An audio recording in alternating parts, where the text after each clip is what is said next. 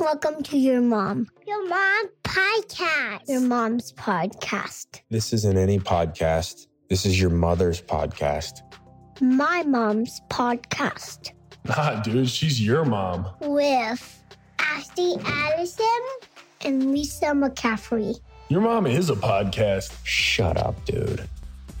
Oh, welcome to Your Mom. So glad to have you with us, Ashley Adamson, Lisa McCaffrey. We are almost 4 months in to this podcast, which is kind of amazing. And Lisa, we talk about it all the time, but to me, the thing that's been so special is the women that we've gotten to meet and the moms that we've gotten to connect with and become friends with.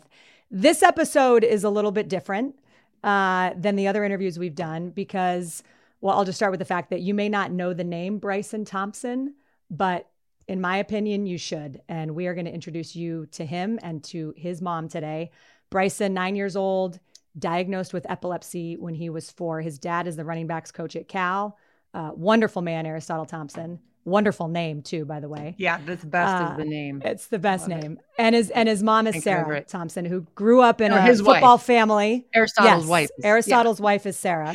Yeah, Sarah Thompson. Thank you. It's just the family. We're going to get out a family tree here. Yeah, seriously. We need a whiteboard. Sarah Thompson, Bryson's mom, grew up in a football family herself.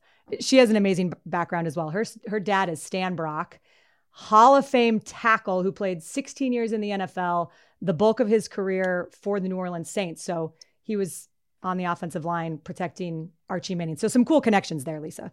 Yes. Except the Cal. We won't hold that Except against the Cal connection. I knew you were going to sneak that in there. I'm teasing. And it is big game week, so we can have some fun with that towards the end as well. And the 40th anniversary of the play, right? That's right. Yes. Big week. It's a big week. It's going to be fun. I'm going to be there. Wait, so. and forgive my ignorance. Is it at Cal or is it at It's Stanford? at Cal. At Cal. It's Okay. at Cal, yes. So it's going to be good. There's going to be a lot of pomp and circumstance around that game. So yeah, most people know that I work for the Pac-12 Network, but it was at the Cal spring game this past April. Yogi Roth, my colleague, who everybody knows or should know, came up and said, "Hey, I have a mom that I want to introduce you to." So I meet Sarah. I felt an instant connection to her. And she started telling me about Bryson's journey and what they're doing to not only raise awareness around epilepsy, but to help kids and families who have epilepsy. And so, there's an amazing nonprofit that Bryson and his older brother Brock started called Helmets for Helmets. We'll get into that. My dad, just a quick personal aside, I think one of the reasons I felt an immediate connection on this topic was that my dad had childhood epilepsy.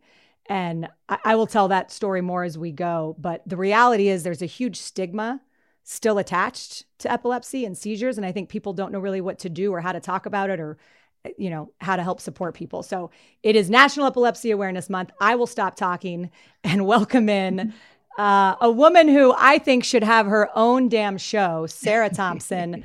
Welcome to Your Mom. It is awesome to have you on. Thank you so much for having me. I'm so excited to talk with you both.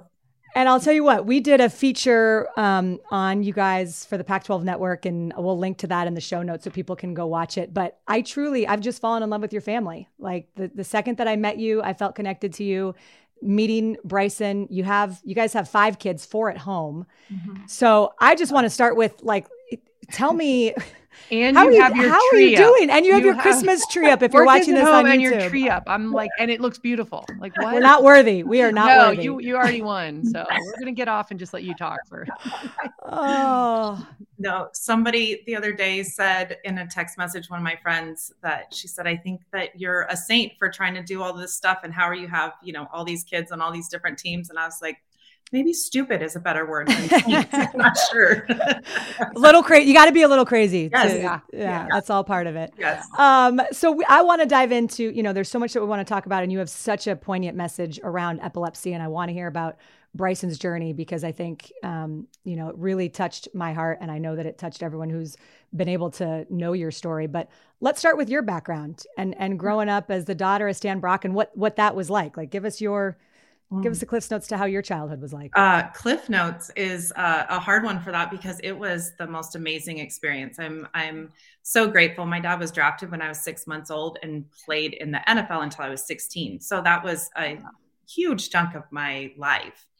And I'm so thankful for my parents who both came from families of 8. They met in 2nd grade. They've been married now for 44 years, I think. And they kept us grounded in a world, and you both know that can just explode and people can get big heads and all these egos.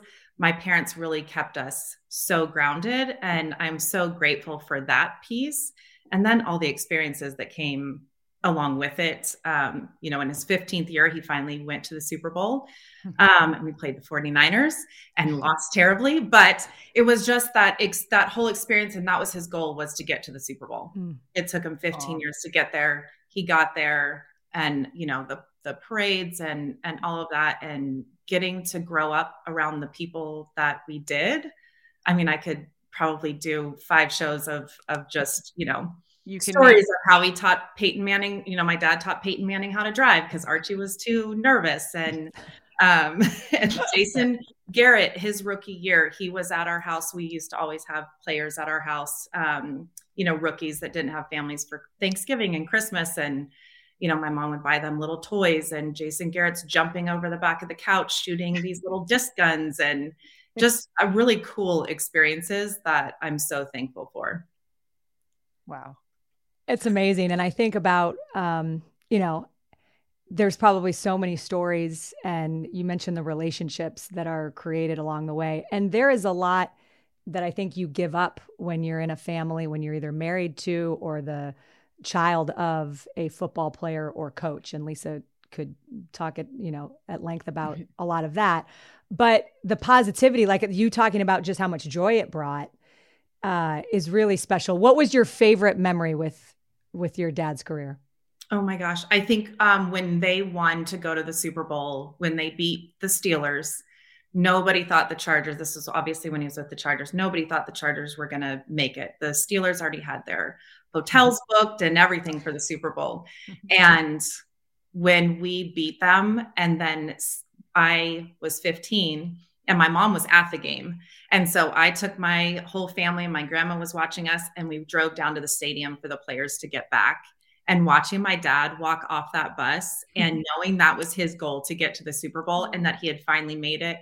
And he's, 6'7", 300 pounds, and he sees us and he's choked up and tearing up. And I think that was probably my favorite experience. What year was that? What year was that Super Bowl? 94, 95. Ed was on the Niners then. Oh, was he? Yeah. That's he single-handedly drove the Niners to victory. Oh, yes. Kidding. I remember that. You do, yeah. No, he was a backup to Jerry Rice. He was 1 for 5, 1 catch for 5 yards. Still got a Super Bowl ring though. I should say. I didn't even make that connection. Yeah, I didn't realize that it was So you get wow. All right. Well, yeah. Lisa, I remember that. We hate Ed now.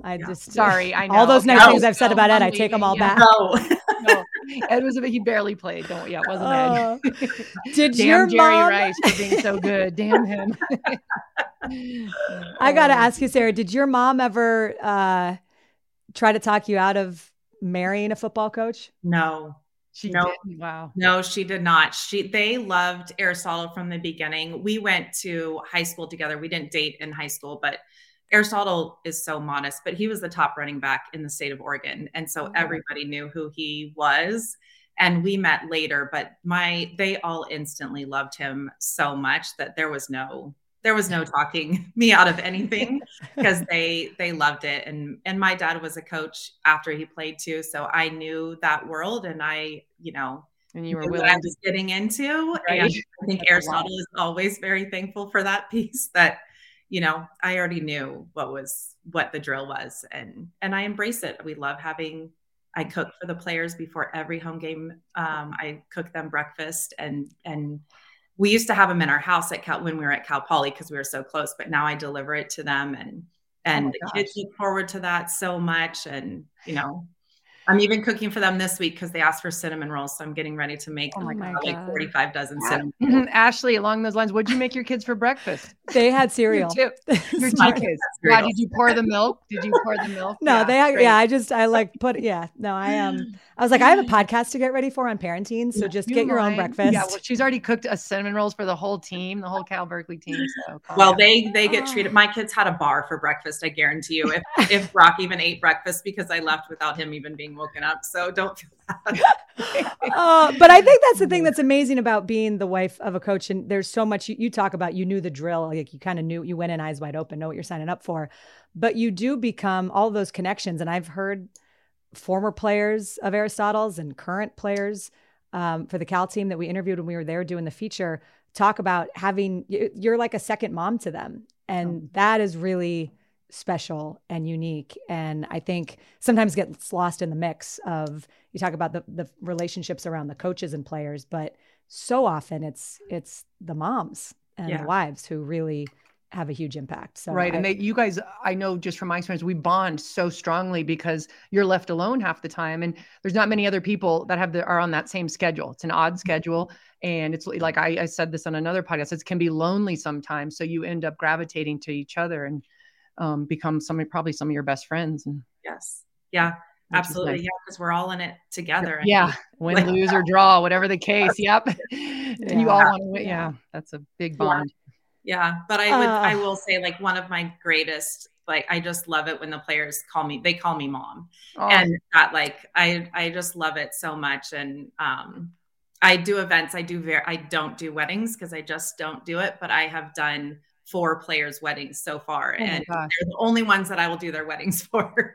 Wow. I just love that they call me mom, and that, that just means so much. What about like ex-Stanford football players' weddings? Would you be willing to maybe do that? Who happens to be a running back? Like if there was a wedding, would you do it? Back. You got me at running back. Yes. Yes. There you go. I love it. The running back bond. I knew there'd be a bond somewhere. Let's not talk Super Bowl. We'll talk. I just want to say that if Christian and Olivia ever do, or whoever Christian marries, if it's Olivia, whatever, I think you should announce it on this podcast. I feel like we'll have them announce it on the podcast. Yeah. You're manifesting it right now. Right. That's true. You manifested so much on this podcast. I know. What do you want? What's your number one dream or goal right now? Tell us what you want, Sarah. Well, I don't think, Lisa, you'll like it, but if we could get some more Cal wins, I would be.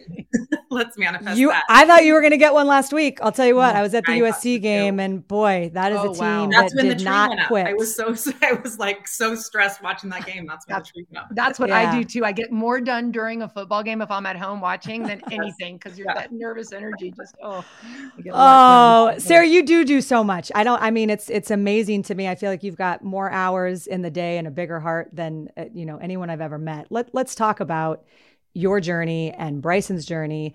You have 4 kids at home. So Brock is the oldest, and then you have Bryson, and then is it Peyton? And then Peyton, and then Lennon. And then Lennon. Okay. So tell me about when Bryson first got sick, or when you first started noticing that something was off. He was 4 years old from what I remember. And you just kind of started noticing that something wasn't right. What happened? Yeah, right before he turned 4, we were just noticing that he was falling over a lot, and he's a super athletic kid, even at a young age. And we honestly just thought that his feet were growing too big for his body to catch up, and he was tripping over them. And then one time he ran towards me, and he just looked absolutely terrified.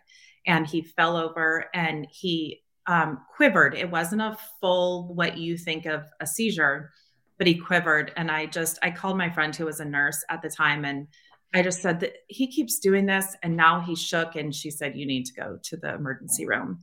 And they did an EEG, and they confirmed that he had been having seizures. Wow. And so they put him on medicine right away. And 2 weeks later, Aristotle was in San Diego recruiting, and he fell in the backyard, and Brock was with him. And Brock came running in, and he said, Bryson fell over and he's not moving. And so I looked out the door, and I honestly thought that we had lost him. And I rolled him over, and his eyes were rolling into the back of his head. And then the full body twitches started, and he was in a full grand mal seizure that lasted 15 minutes. And so had to, Brock, I cannot say enough about Brock. Brock was 6 years old at the time. We had not gone through anything, but he and Lennon, our youngest, was 4 months old. Oh, wow. And so Brock just took over, and he took it, and he ran with everything, and he waited by the door for his next instructions. He let the paramedic, it was just incredible to watch him maneuver. And then Aristotle was, so far away, 5 hours away, that we couldn't even, he couldn't even get to us, and recruiting, of course. And so that was so hard on him. And thankfully, we have been blessed with amazing head coaches who understand the importance of family, and that we don't take advantage of that, but still in those emergency situations, they've been so understanding. So anyway, then it just has snowballed from there to where he was having 100 grand malls in an 18-hour time period. And our hospital in San Luis Obispo couldn't get it to stop. We were put in an ambulance and taken down to CHLA to try to help him. And we were down there for, I think we were in the hospital for 3 weeks at that point. And that's when they told him that he was going to have to start wearing a helmet. And that's kind of where the whole story started. And we got a helmet. Our insurance, of course, denied it because they decided that it wasn't medically necessary when the doctors were telling him it was. That's a whole nother story. But then, so my dad was like, if he's going to wear a helmet, we're going to make it cool. And so he called the equipment manager at the Saints, who at the time was the same equipment manager that he had all 13 years there. Wow. And they sent him their helmet, their actual helmet stickers. So we made it look like a Saints helmet. Oh, that's great. And that's just kind of where it started. And he's still seizing. He had a seizure this morning, which is why he's home with me. He has them almost daily still. Mm-hmm. And they're scary. And I said, you know, in our piece that we're 6 years into it and everyone is still just as terrifying. And so, yeah. I think one of the hardest parts, well, there's a million hard parts, but it's the unknown. And so even when you go to the doctors and you feel like you go to the doctor and, okay, we'll go to whatever specialist, someone's got to be able to give us an answer and tell us, hey, this will work, or let's try this, or here is a path. It feels like, and correct me if I'm wrong, but especially with epilepsy, it's like, well, some of these drugs work for some people, some work for other people. Let's try these. And so there's so much out there that there's not a clear path as to, okay, this is the treatment and we're going to go all in on this. What has it been like to maneuver and, you know, those emotions and just the like business side of it, of trying to figure out what to do? That, I think, was the hardest part for us to come to terms with, because as parents, we take our kids to the doctor for an ear infection and they give you amoxicillin and they send you home and it takes the ear infection away. We didn't have the understanding of these neurological disorders and that they are so difficult. And it is like shooting darts at a board. And we were like, this is not, just give us something to make it stop. We just need it to stop. And they couldn't do that. And that was the most frustrating thing to come to terms with. And we're still fighting that. We still wholeheartedly, we have to stay positive in this world that we're in. And we feel like there's something out there. We just haven't found it yet. There's something out there that is going to help him and that is going to allow him to live the life that he wants and deserves. We just have to, as parents, keep fighting to find that. Yeah. Do you have any indication? Is it a hereditary thing, or how did this come about? Any idea at all? Or is it just not hereditary? We've done so many genetic testings and genome testings, and we've been all over the state of California, really, and in Oregon to try to figure it out. And they can't. We've had some doctors tell us that he has issues with his kidneys functioning properly. We've had other doctors tell us that he has a ton of heavy metals in his brain, and we need to clear those out, that his gut isn't working properly. So we're trying all of that right now. Yeah. He's had surgeries. He's had the VNS implant, which is like a pacemaker for your brain. And that didn't work. And so we actually had that removed last year, which was the scariest day of my life, because it was supposed to be an hour surgery. And 6 hours later, they still hadn't come out. And I was for sure that the doctors were just trying to figure out how to come tell us that he had not made it. And oh my gosh.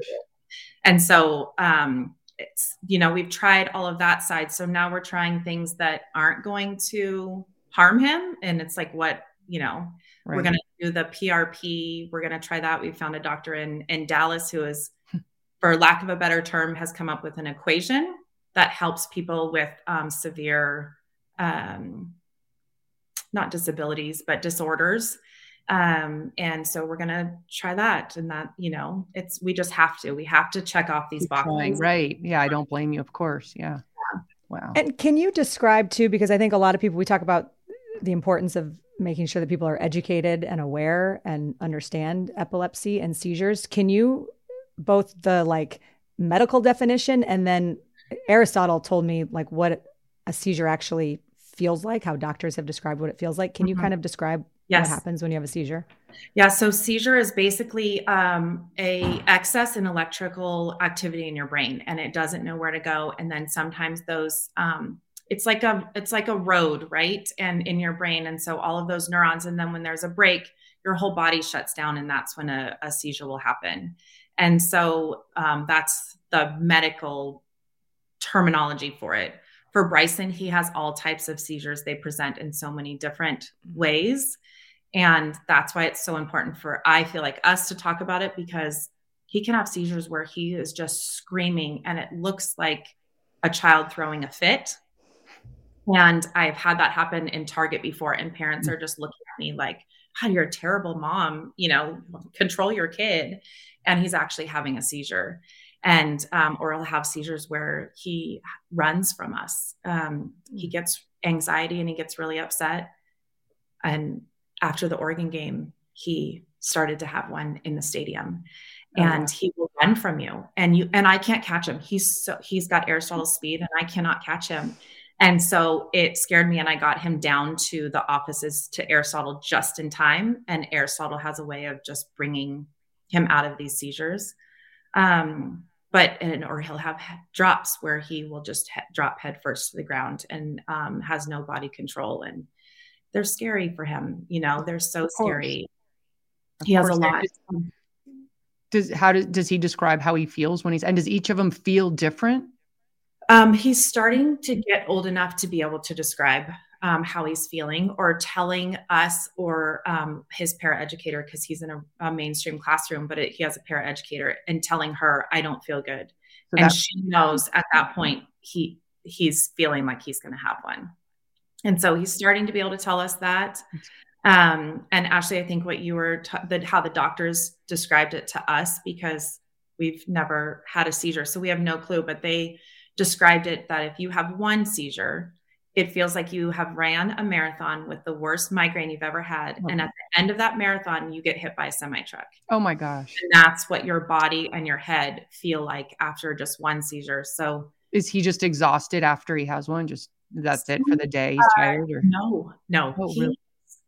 I mean, I know he's my own kid, and so I'm totally biased, but he is incredible, because he will have a huge grand mal where I've had adults tell me that they're out for days after they have one, and an hour and a half later, he's ready to go play in his football game or his baseball game.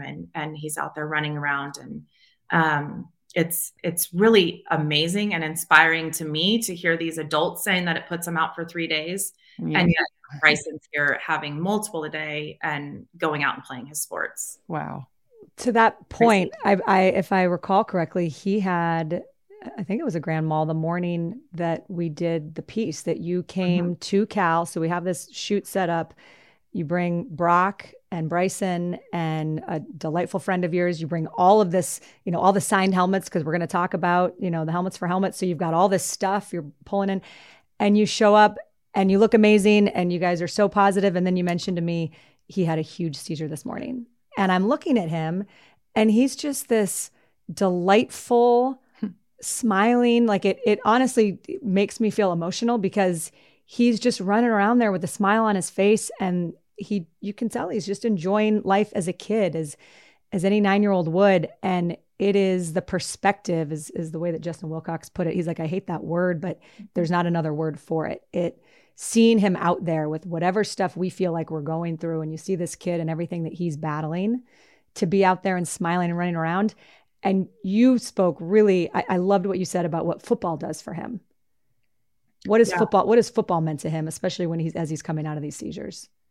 It's everything to him. And it's everything to him outside of, like, even pulling him out of the seizures. We have, we told a story that one time we were at Saints training camp, and he was having a seizure where he was starting to run.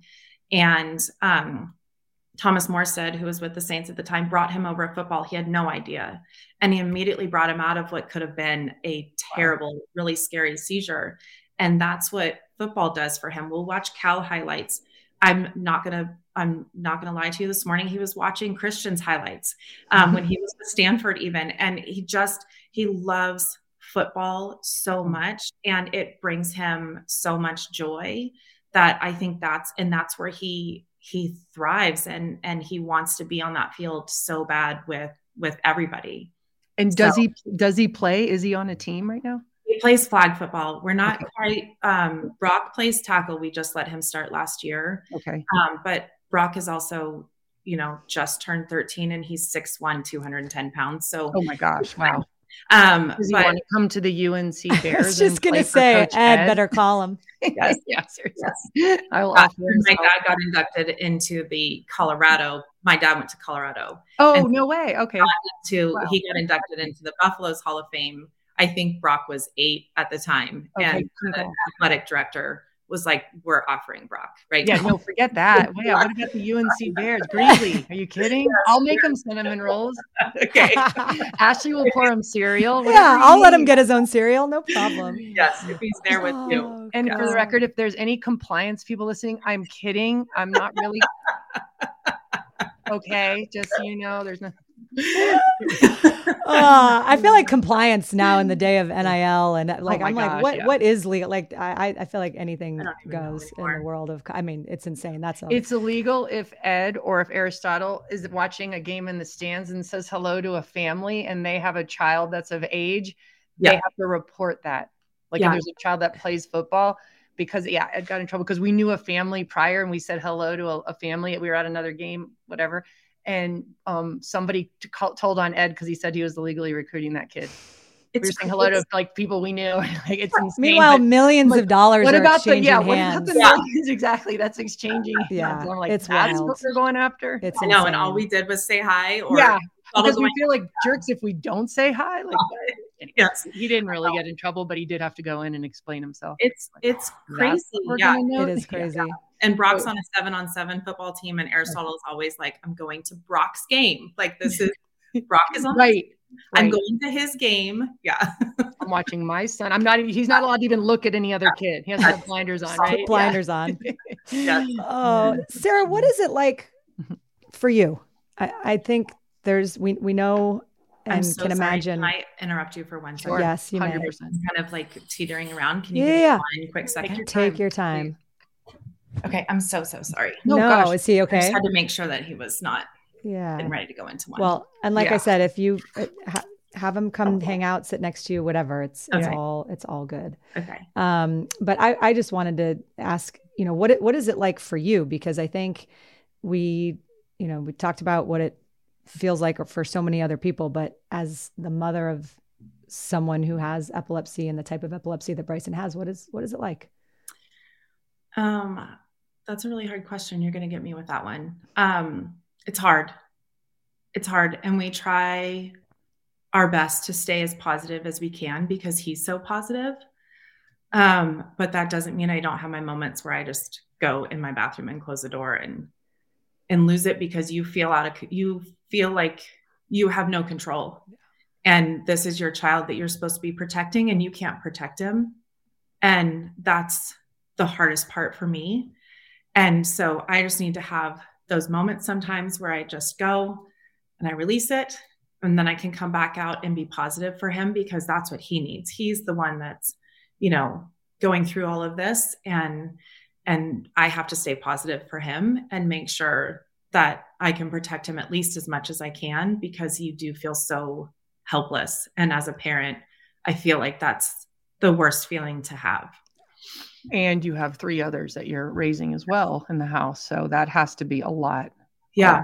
So trying to make sure that they're okay and that they know, because there is so much out there that siblings of kids who have disabilities, they don't want to burden their parents anymore. So I always try to make sure that the other kids know you're not, I want to help you with your problems. And I try to do one-on-one stuff with them and make sure that they're doing okay. And I still don't feel like they fully tell me, how they're really feeling. Right. But I make sure that they know that whatever they are feeling, it's okay. And that Aristotle and I are here to help them walk through that.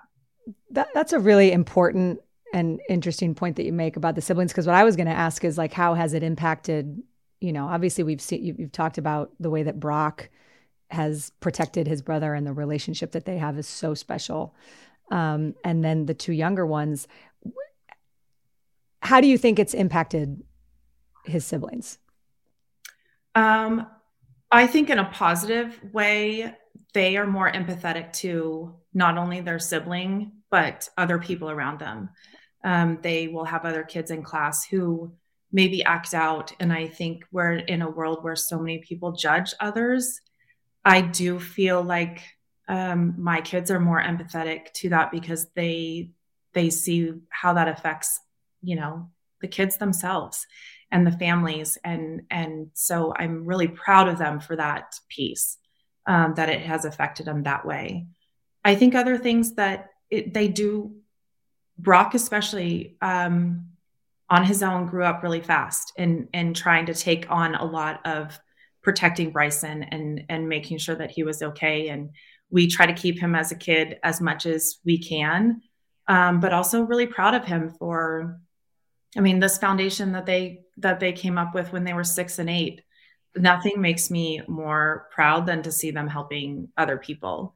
And so I think turning it into a positive and something that could be just so, woe is me, I'm not getting to do this because he had a seizure this morning. They have really learned how to pivot very, very well, and are the first ones there. They just know when I need help, when Bryson's running are the scariest seizures to me. And they know that we have to kind of corral him, and they just do it. And we've never really talked about it. They just do it. And that piece has been really awesome to see them. So as a positive, I think that's how that's affected them. Wow. Well, I'm going to get you a helmet for sure for, the charity Helmets for Helmets. We would love that so much. And I don't know if they care. They might spit on it and throw it away, especially next week, or this week. I will absolutely get a 49er helmet signed by Christian.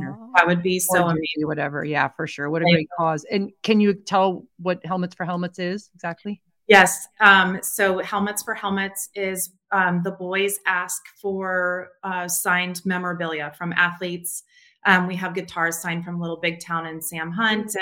And so they kind of have a array of celebrity memorabilia, and we auction those off in order to buy epilepsy helmets for other kids across the country. And they've even helped some kids in Canada buy helmets that they need so that they can be regular kids. I hate the word regular, but so they can do what they should be doing. And that's going out and playing and living the best life that they are able to live. And does he have to wear a helmet all the time? Like even sleeping as well? Not in his sleep, or if he's sitting on the couch, we'll let him take it off. During the summer at school, as long as he's sitting at a desk, he can take it off. But anytime he's standing, walking around, moving, he has to wear it. Yeah. Well, and one of the cool things, and we talked about this too, Sarah, is I can imagine as a kid, and especially as you start to get to that age where you're worried about looking different and feeling different and all of the rest, and he's already dealing with so much. When he sees the Cal football players, because his helmet looks like those Guardian caps that now they have started wearing, especially in practice, that offer extra protection. I imagine that has been, he looks like a football player. He doesn't look like a kid with epilepsy who has to wear a helmet. He looks like a football player. Yeah. And that's always been so important to us because he is getting to that age. And even when he was younger, he liked to wear the helmet because it made him feel like a real football player, he said. Oh. And so that was just so important to us. And then when I walked out onto the field the first time when they were wearing the Guardian helmets, I'd seen it a little bit, during the training camp videos for the NFL. And but then to walk out and for him to see that in person, I cried. And it was just awesome for him to see, because he is getting to that point where he will say, I don't want to not be like everybody else. I don't want to be different. We try to spin that in like, God made everybody different. He made you special just how you are. And the world would be so boring if everybody was the same. But with the understanding of he's an 11-year-old little boy, and I understand where he's, where his feeling is. Totally. And Sarah, I know I've mentioned it to you before, and I mentioned at the top of the show, but my dad had childhood epilepsy. And I always sort of knew that. And he had talked to me about that experience and what it was like to me growing up a little bit. But I called him yesterday as I was thinking about this podcast and this interview, because I just realized I wanted to ask him, like, what do you remember? What was it like? He was in 5th grade. It was the summer before his 5th grade year when he had his first seizure. And again, a reminder that just having these conversations with people that you think you've had, and then you have them in a really real way for a purpose. That's been a huge gift of this podcast. And I had an amazing half-an-hour call with my dad yesterday, but he said it was 58 years ago. And I remember it like it was yesterday. And he said, the way I would describe it, I was lost. I was scared. I felt completely out of control and unbelievably embarrassed. He said, I just remember all those emotions. And then he said, then on top of that, when the kids, his friends and the parents started getting nasty, because at first there was some sympathy, and he said, and then it turned into this kid's a disruption. He said he was pissed. And so he started getting in fights, and it was like this explosion of emotions. So what is the message for families and people, maybe that they don't even realize of somebody who has epilepsy, or if maybe they're around it for the first time, but what do you want people to know? What do you wish they could understand? Just to take care of each other, just to be kind and understanding, I think, is the biggest piece of it. Because yes, it might be a disruption in class. And there are times where Bryson will have a seizure in class and the whole class has to move out of the classroom so the paramedics can come in. And I always I feel bad for the other kids that it does disrupt them. But kids can be mean. And I really hope that parents who are listening or anywhere out there can just show their kids empathy and what it means to be empathetic to others, because you don't ever know, no matter what it is, no matter if, somebody's parents are getting divorced or they're moving, no matter what it is, I think you never know what somebody else is going through and how their behavior is impacting that. I think that's beautifully said. And the end of my dad's story was that he mostly grew out of it. They tried every different medication and all the different combinations and went that whole route, had all these different specialists. He said it was the pediatrician who actually got him on the medicine that eventually helped. But in his 6th grade year, and he told me, I've known this teacher's name for forever, but it was like one of those universe winks. The teacher who changed his life was a woman named Amy Thompson. So great last name. And he said that she kept him after like first day of 6th grade and just said, I want you to stay after school because you have a very special talent in writing, and I want to help you make the most of your special talent. And he said that moment, and then what his life became after that. And my dad is an amazing writer and had a career kind of based on writing. He said it changed because I had somebody who believed in me and saw something in me other than that I was a kid who had seizures and was disrupting the classroom. So sometimes it takes those other people outside and the belief that they have in you to change everything. Yeah, I agree with that 100%. We have been blessed with some amazing teachers in our kids' career. And Bryson has one right now who is outstanding, and she does she's perfect for him. They do football club every week in class. It's a math project. And they pick teams out of a hat, and he got the Saints. So he was so happy. Every week they go through and she works so hard at finding, because he doesn't love to read, but she'll find sports things for him to read. And I do agree with that so much that people, one thing can change the path, right? Like one smile, one nice comment, one, how are you doing? Or you're doing encouragement, anything. Yeah. It makes all the difference. It really does. It could change the trajectory of a kid's life. Yes. Yeah, absolutely. It can. Yeah. What would you say? We usually, kind of wrap these things up by asking, what would you say your kids would say is the best part about having you as their mom? So I know they probably all would have different answers, but what do you think? What do you think they would say to that? I hope that they say that I support them in whatever that they do. And that's in anything. That's what I would hope that they would say. I hope that they see that so much. You guys know it's hard with multiple kids, and I know, Ashley, you're just getting into the sports, and Lisa, you've been through it, and I'm right in the middle of it with 4 kids in different sports. And it's like trying to be everywhere. I hope that they see that I support them in everything. Lisa, as a mom of 4 who did all the sports, you got any insight or advice on what worked or didn't? Well, looking back, something I just wish someone had said, just calm down, relax. It's all going to be okay. If you miss a practice or you're late, it's going to be all right. It's not going to set them up for failure for the rest of their life if you mess up. So, relax and get your sleep. I'm telling you, I was at my best when I got my sleep. How about that? Let's just say I didn't get a lot of sleep. I don't feel like I get a lot of sleep either. I feel that way.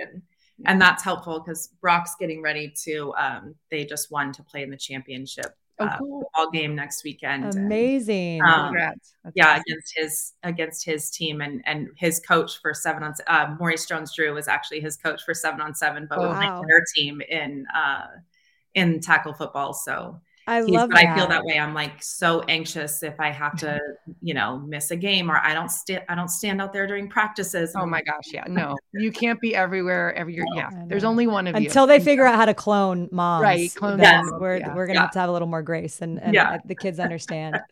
Okay. Well, because your kids are younger and I don't have their cell phone numbers or a way to get in touch with them. Because that would be creepy. I did the next best thing, which was I texted your husband and asked him to send a little something. So just pull out your phone. I just texted you the video. And this is what the great Aristotle Thompson had to say was his favorite part about you. And you can just go ahead and play it and take a listen. Hey, babe, you're amazing. So proud of you and love all that you are, all that you've become, and all that you will be for our family, for our kids, and for yourself. It's awesome to see you taking on so many new things that you aspire to do. You have so much about you that is special. I have to pinpoint one thing, though, that I truly love and I've always loved. And, you got me with this one. Your smile. Your smile is radiant. It exudes confidence. It exudes love. And so I appreciate and love you for the mother that you are and the woman that you are. But always keep smiling, babe. Through thick and thin, it's been ups and downs, but keep smiling because that truly lights our lives. Love you. You got me with that one. Yeah. And I will tell you, even when we did the interview with Aristotle and with a lot of the Cal assistant coaches when we were at Cal the other day telling Bryson's story, the way that they all talked about you was exactly, he summed it up pretty well, but just you are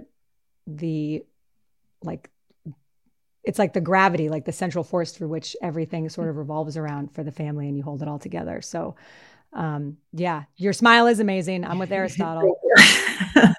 And you are winning life. You are kicking ass. Thank you. Inspirational. It's impressive. I appreciate you both so much. No, we appreciate you and know that you've got so much going on. And I think one of the last things that I want to ask you is for families who are going through this, parents who maybe are starting this journey or have a kid who has epilepsy, what advice would you have or what words would you want to share with them? Don't jump into anything too quickly. Don't jump into a procedure or medication or anything too quickly. Make sure that you really take the steps to help your child fully. And if that's getting a second opinion or getting more testing done, make sure that you take the time to do that because it is scary. And when it first happens and you don't know what to do and you are full in the weeds, just take that time for yourself to breathe and just do as much research as you can on your own to make sure you're doing the best thing for your child, because there's so many, like we said, it's like throwing darts at a board, which is so hard. So make sure you take that time. Great advice. Yeah. Great advice. And I'm sure sometimes, and you probably know this better than anyone, harder to do than easy to say and harder to do, because it is hard to take time for yourself. And that's why I want to, how do you take care of yourself? There's so many things that everybody needs from you. Right.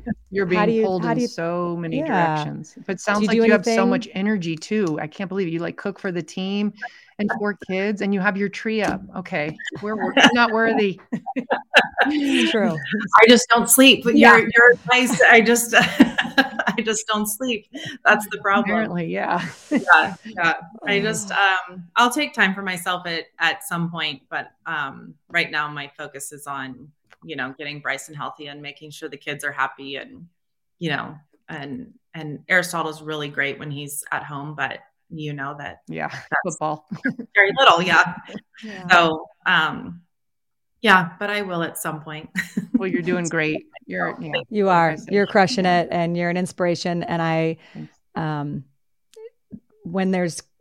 felt it so much the day that we did the interview and I came home. There was a bunch of stuff going on at home and I was so stressed out and the kids were driving me crazy and I had all these stuff. And I just thought, I just spent the day with like the most inspirational kid and family. And it was just such a poignant reminder to me to like take a breath and realize what you have, because it's easy to get caught up in the small things in your own world that feel so big. And Bryson and what he is doing and fighting for and how you guys are living it every day it's inspirational. So you have changed my perspective in a major way. And I'm very, very grateful to be connected to you and know there's a lot more to come.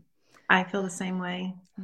And if people want to find some information on Helmets for Helmets, where would you send them? Helmetsforhelmets.com. And it's the number 4. So it's helmets.com.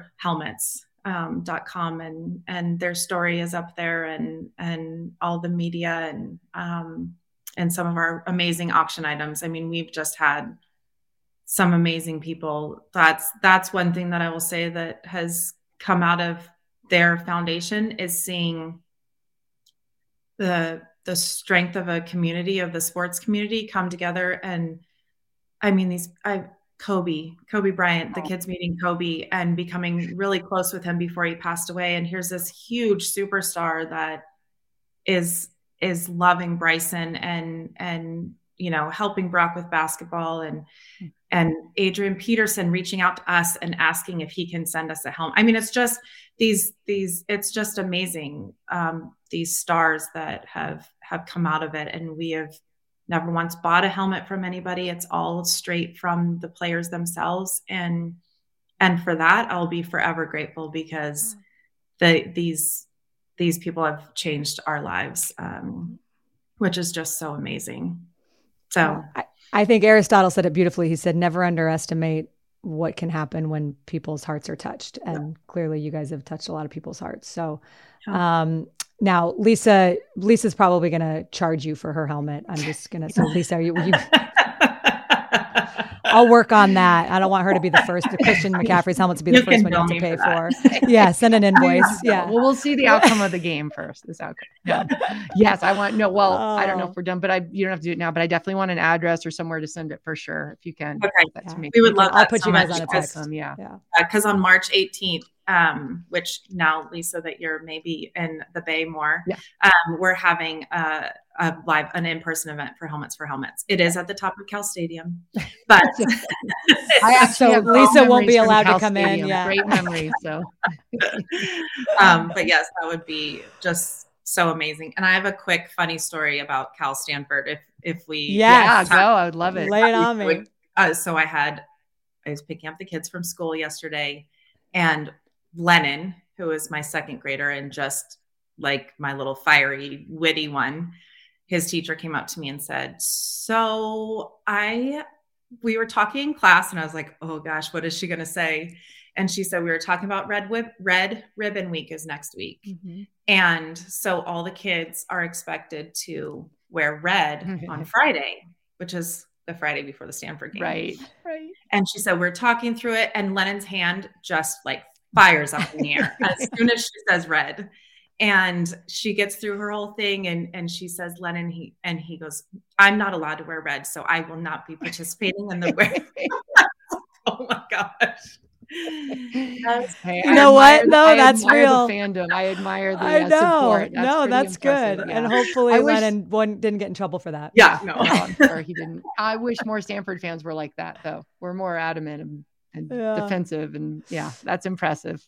Good job. It is impressive. Some of them are like, even Bryson broke his arm when we go to Stanford for him. Right. And there's fat heads all over the wall. And the doctor came in and he's wearing his Cal helmet. And she was like, we got to get you a Stanford one. And he looked at her and was like, no, we don't. Then I had to explain that he wasn't being rude. Right. Let me There's explain. a connection. Yeah. But he really, and everyone should really be wearing gold and blue. That's what we need for on that Friday. That's a great story. And it runs deep and the kids care. And I think that's the beauty of sports is that it brings you along for the emotional ride. And sometimes the flip side of that is that, there's plenty of dips on that roller coaster as well. But you manifested some Cal wins, so we're gonna run this tape back. I know that there are some, and I texted Aristotle this today. I know that there are some really special moments coming for Cal before the end of the season. You can just feel it. That team hasn't quit, and they've got amazing coaches and people in that program, and they've got your Cinnabuns. So what more could they possibly I might have to need? defect just for the I know. I mean, I'll try whatever it takes because it was like right there. They're just right there. So I've been really proud of them this year. So good. No, they have. They're fighting just like you guys. All right. Well, Sarah, it has been just a gift to get to talk with you more and get to know you even better. And I will see you in Berkeley very soon. I can't wait. It's going to be so fun. Good luck. Thank you. Thank you. Well, she was amazing. And I know that is, now you understand why I wanted to connect you too, because Sarah is awesome. Our thanks to her. Yeah. And I want half her energy. I know. She has beautiful energy. And the fact that, and it's so giving. And she was so real about it, about like that there are moments that she has when she kind of has to just like go in the bathroom and cry because it's too much. Right. And that's the thing. And you're living every single second of the day. You can't put your phone down. Every sound you hear, you're wondering if your kid having She had to leave the interview room. at one point to check on her son. Yes. Like, oh gosh, that's that. And you're always on edge. That would be just such a hard thing to how to live. And she does it with grace and positivity. And wow, she's amazing. She is amazing. She is a superhero. Yeah. There's no doubt about it. So our thanks to her. And again, helmets4helmets.com. Go check it out. They're doing some great work. Donate. And we'll also link to that. Yeah, donate for sure. And March 18th, if you're in the Bay Area, we'll send more information about that event as well as it comes together. The last thing that I will say is that I really loved her perspective on growing up as the daughter of an NFL player, because you hear sometimes that people don't always have that experience, that it's good. Oh, and that it's she happy. said it. Yeah. She said it was like a perfect childhood and he played for 19 years and she's so grounded and she just attributes that to her parents. And it just, I want to be like her sister. I know. They sound like the greatest parents, just amazing. And her dad being an offensive, I'm telling you, I think the most I don't know the word to describe it, wholesome, but protective and smartest position on the field are offensive line. I mean, sorry, quarterbacks and running backs and safeties, but I do. Well, they do say you get more, the further away you get from the ball, the more of a diva you are. So sorry, Ed, but those wide receivers, but I agree with you. There is something about, and I've gotten to know some offensive linemen in my day, and they're obviously very smart, but you just kind of feel safe when you feel protected and safe. You really do. They're just a good, warm, hearty, wonderful people in general. I mean, there's obviously strays, but in general, no, it's just a great, incredible. And they don't get a lot of accolades, and they deserve more accolades than anyone, because that's where the whole thing starts. Yep. How good you are as a quarterback, I don't care. If you're Christian McCaffrey and can run 1,000,000 yards, if your line isn't protecting and you, just look at the good teams in the NFL, and the ones with the good O-line are the ones. Same in college. Yep. At every level. There's no doubt about it. I know. Awesome. Well, thank you to Sarah and Bryson. We love you. We are your biggest fans and are excited to see all that's to come for you, because clearly you have an amazing family and a lot ahead in that life of yours. So the last thing I'll say is we've got a great guest again next week. Can't wait. Susan Culpo, Olivia's mom, and there's a reality show out. Mm-hmm. And there's going to be a lot of fun things to talk about with her. So do not miss that one. Be sure you're subscribed. Catch us on YouTube or wherever you listen to podcasts. We're there. It's going to be great. Lisa? Can't wait. I can't wait for that one. I love Susan. Love me some Susan Culpo. Love me some Susan Culpo. And that'll be our Thanksgiving episode. So we'll get some good Thanksgiving chat in that too. Love it. All right, everybody. We love you. So, okay. She's an amazing cook, an amazing mom. Our hearts go out to all the amazing moms out there and the dads too. Yeah. We can give the dads some love. Ed this weekend helped me for 2 minutes with some Christmas decorations and was like, oh, I need my own podcast called Your Husband. I'm like, oh my gosh, calm down. Really? You're home for 5 minutes. You like hang one string of lights and you think you got it down. Yeah. Okay. Well, we'll have to do a Your Husband episode sometime soon for that string of lights. Cause I bet that string of lights looks. Oh, just amazing. Yeah. And he overthought it too. It took him like an hour. Like I go up, I'll do it in 1 second. It's like, well, this extension cord's too long and it's not the right color. I'm like, it doesn't matter. Just do it. Doesn't matter. Yeah. Oh God. All right. Your Husband episode coming out soon. Thanks everybody.